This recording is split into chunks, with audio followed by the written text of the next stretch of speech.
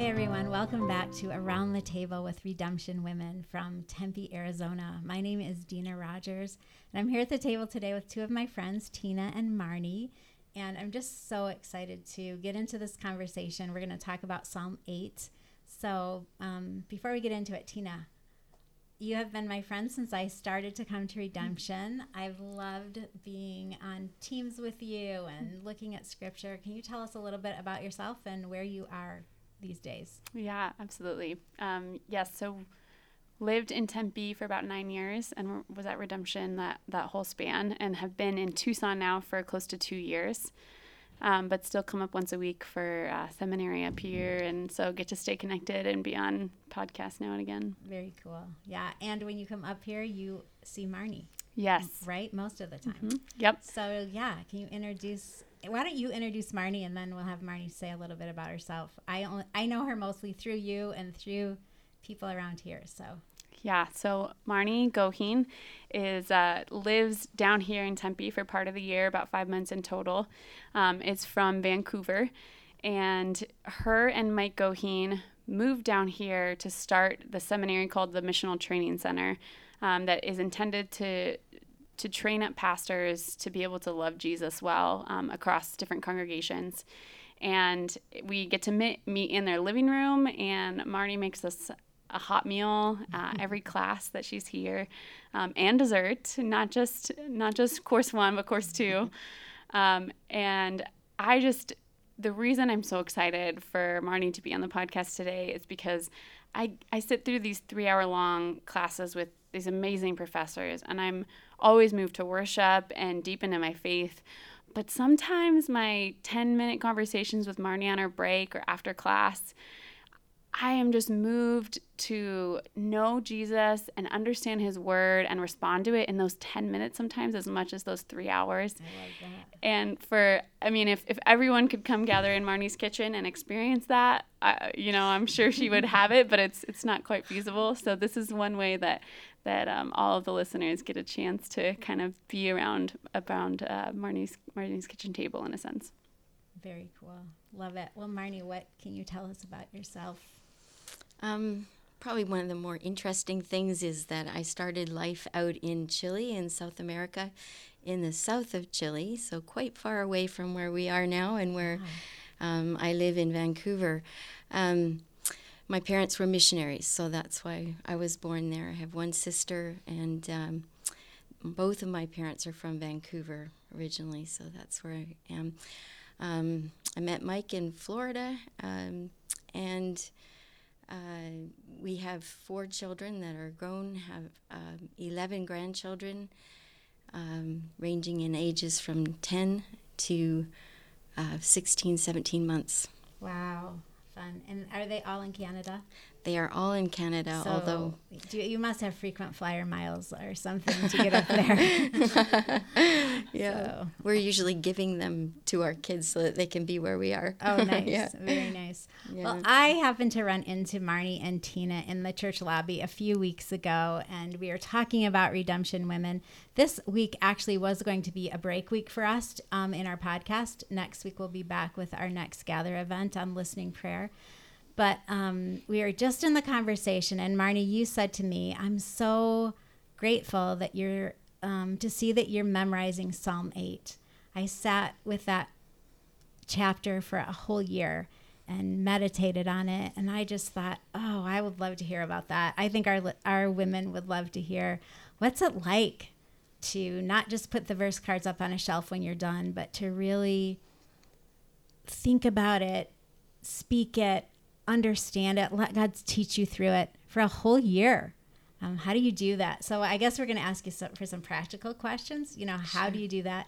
And then, what did it mean? And so, I guess let's start there. How did you come to love Psalm 8? How did you choose it? I have to say that I've always liked Psalm 8, so it wasn't I only just started loving it at that point, but I started meditating on it deeply. I had parts of it where I do this with a lot of scripture that I don't understand. I sit with it and wait and ask God to help me to understand that part. I'll say, I don't understand this part yet. and look for God's answer in time. Yeah. And it's often decades, plural. Wow. And that's okay, because when it comes after such a long time, it is so much more precious even. So with Psalm 8, I'd always loved it. There were songs that were on Psalm 8 that I loved to sing, and that we sang as a church and our family. But what got me to do Psalm 8 in a little different way, a more concentrated way, was I was taking the coordinator position for the group of girls at my church in Vancouver, and we had Psalm 8, and we chose that as our verse, our memorization chapter that we would have the girls memorize for that year. And that August, I decided that I was going to say this every day. And so I committed to the Lord that it would be the first thing that I would say in the morning, and it would be the last thing that I would say at night. And so I did that for that full year. I had already memorized it as a child, but I memorized it in the King James Version, so I had to re-memorize it and really had to work at that because it was very hard to change some of those words. But I did that. When you did it, when you say you said it in the morning and at night, did you do it out loud? I definitely did it out loud when nobody was there. But when usually that's a quiet time, morning and evening, and so usually it was either whispered or it was said in my heart. Wow. And did the girls all memorize it with you, or They did a lot of them? Yeah. And then I developed a choreography to it so that we presented it at the end of the year in the worship service, where the girls, we did the whole service around Psalm 8. Wow. Oh, I wish this was video and not podcast. Yeah, she did it for me. We're going to have to learn it. Yeah, she did it for me on Tuesday, and I was just, it was beautiful. I was like welling up in tears, just feeling the weight of like that posture of prayer in the psalm. Yeah. Can I read Psalm 8 real quick? Oh, yes, please. Okay, yeah, let me take a moment and just read it. O Lord, our Lord, how majestic is your name in all the earth. You have set your glory above the heavens. Out of the mouth of babies and infants, you have established strength because of your foes, to still the enemy and the avenger. When I look at your heavens, the work of your fingers, the moon and the stars which you have set in place. What is man that you are mindful of him, and the Son of Man that you care for him? Yet you have made him a little lower than the heavenly beings, and crowned him with glory and honor. You have given him dominion over the work of your hands. You have put all things under his feet, all sheep and oxen, and also the beasts of the field, the birds of the heavens and the fish of the sea, whatever passes along the paths of the sea. O Lord, our Lord, how majestic is your name in all the earth. Oh, thank you. It's so beautiful, right? I love that. Marnie, let me ask you this. What happens?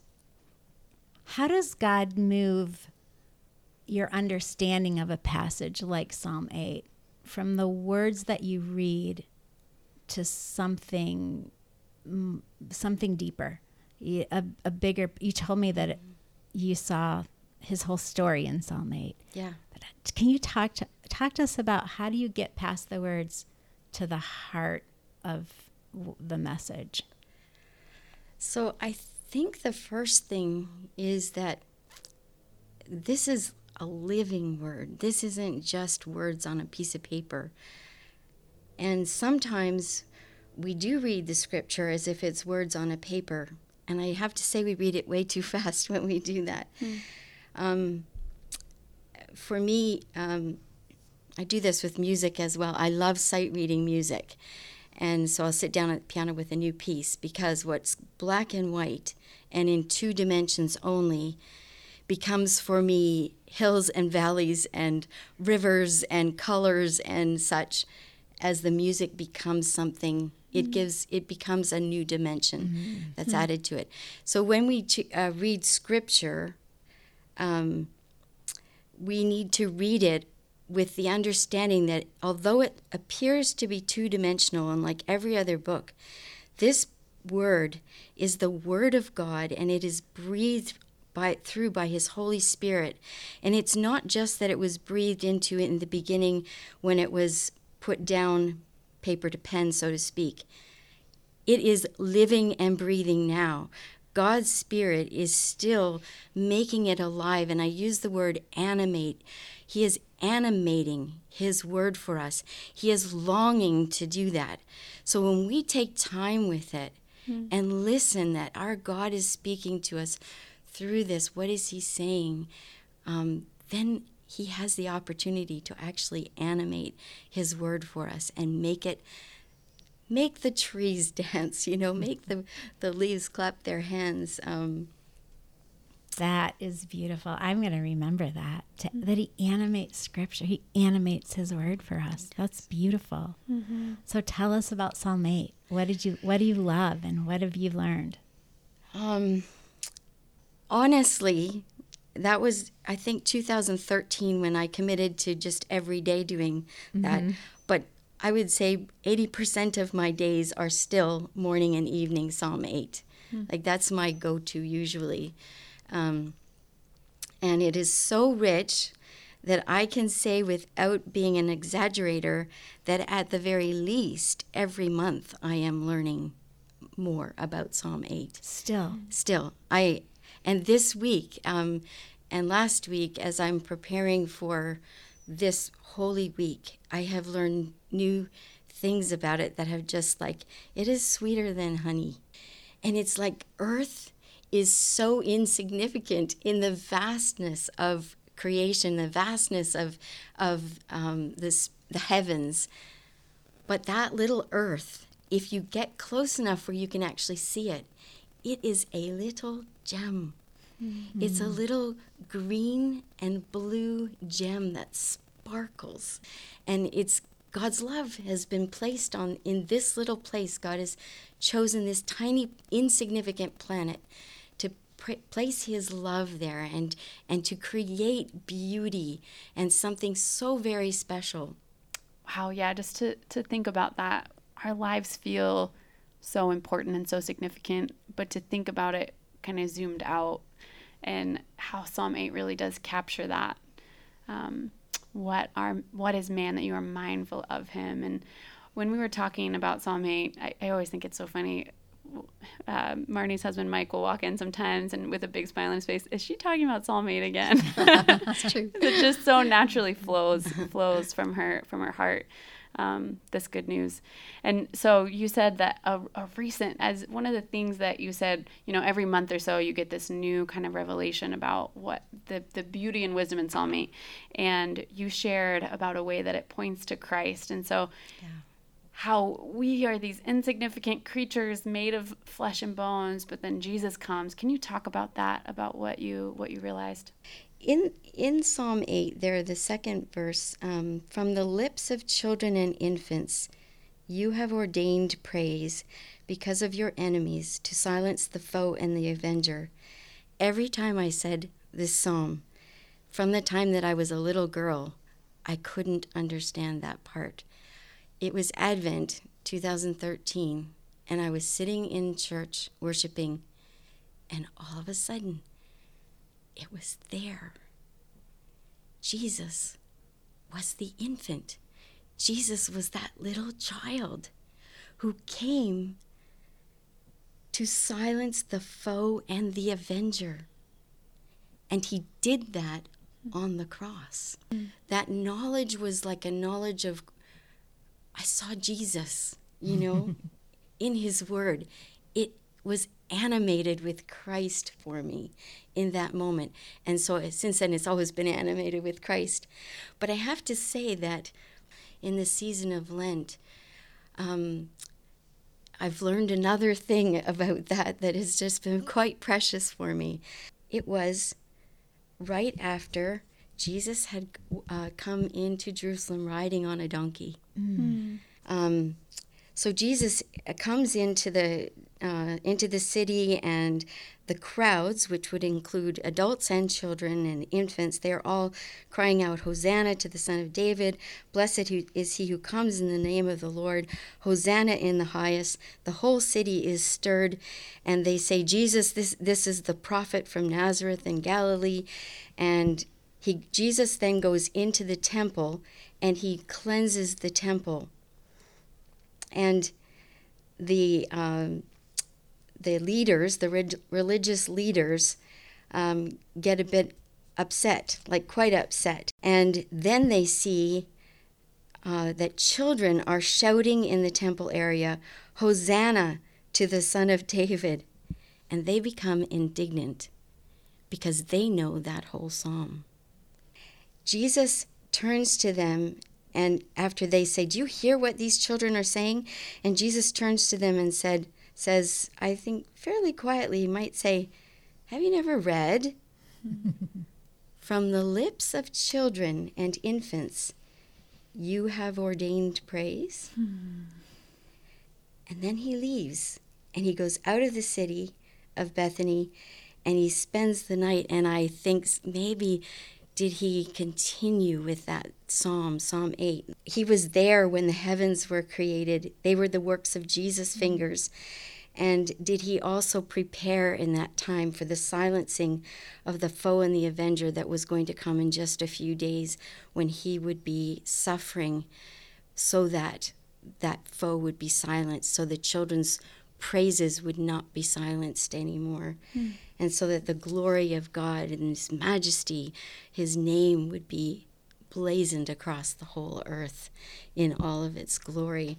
And so that humanity could know again what it was to be truly human, taking care of God's good creation and praising him in all that they did.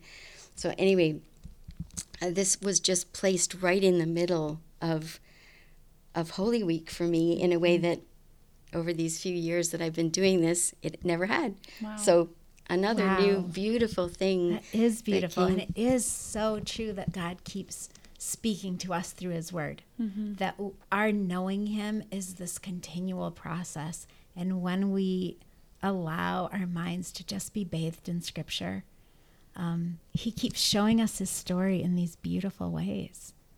I love that's so encouraging.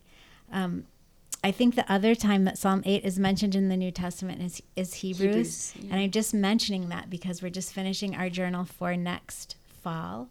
And we're so excited to see Psalm 8 right in there about Jesus. Yeah.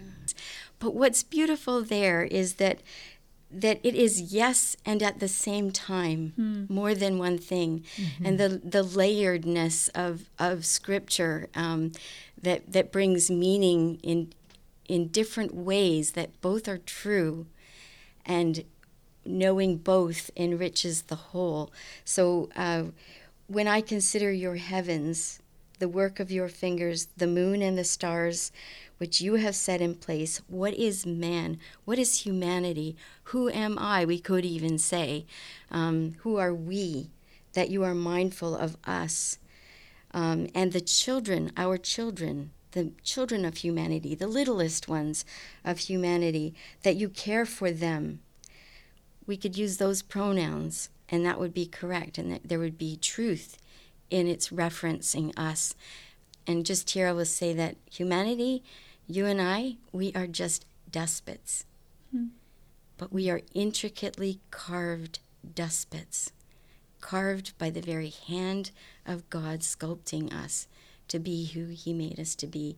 So although we are despots, sounds insignificant, right?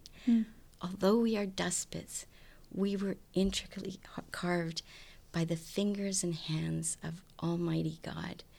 And we have significance because he did that, and he made us in his image.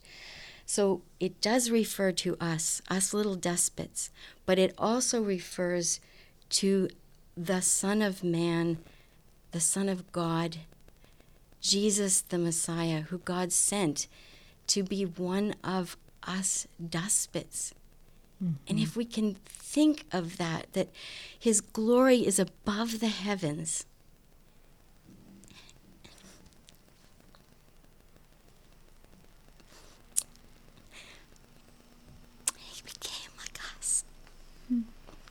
became like us, little dust bits, squeezed into our mold so they could speak our language, feel our feelings, pain, and speak into us the good news that Christ has come. I am here. The kingdom has come. And there's hope because there's going to be a new creation. There's going to be a resurrection and a renewal and a restoration of all things. And sin, I'm going to silence the foe and the avenger. And I think that is meditating on Scripture, memorizing Scripture, sitting with Scripture.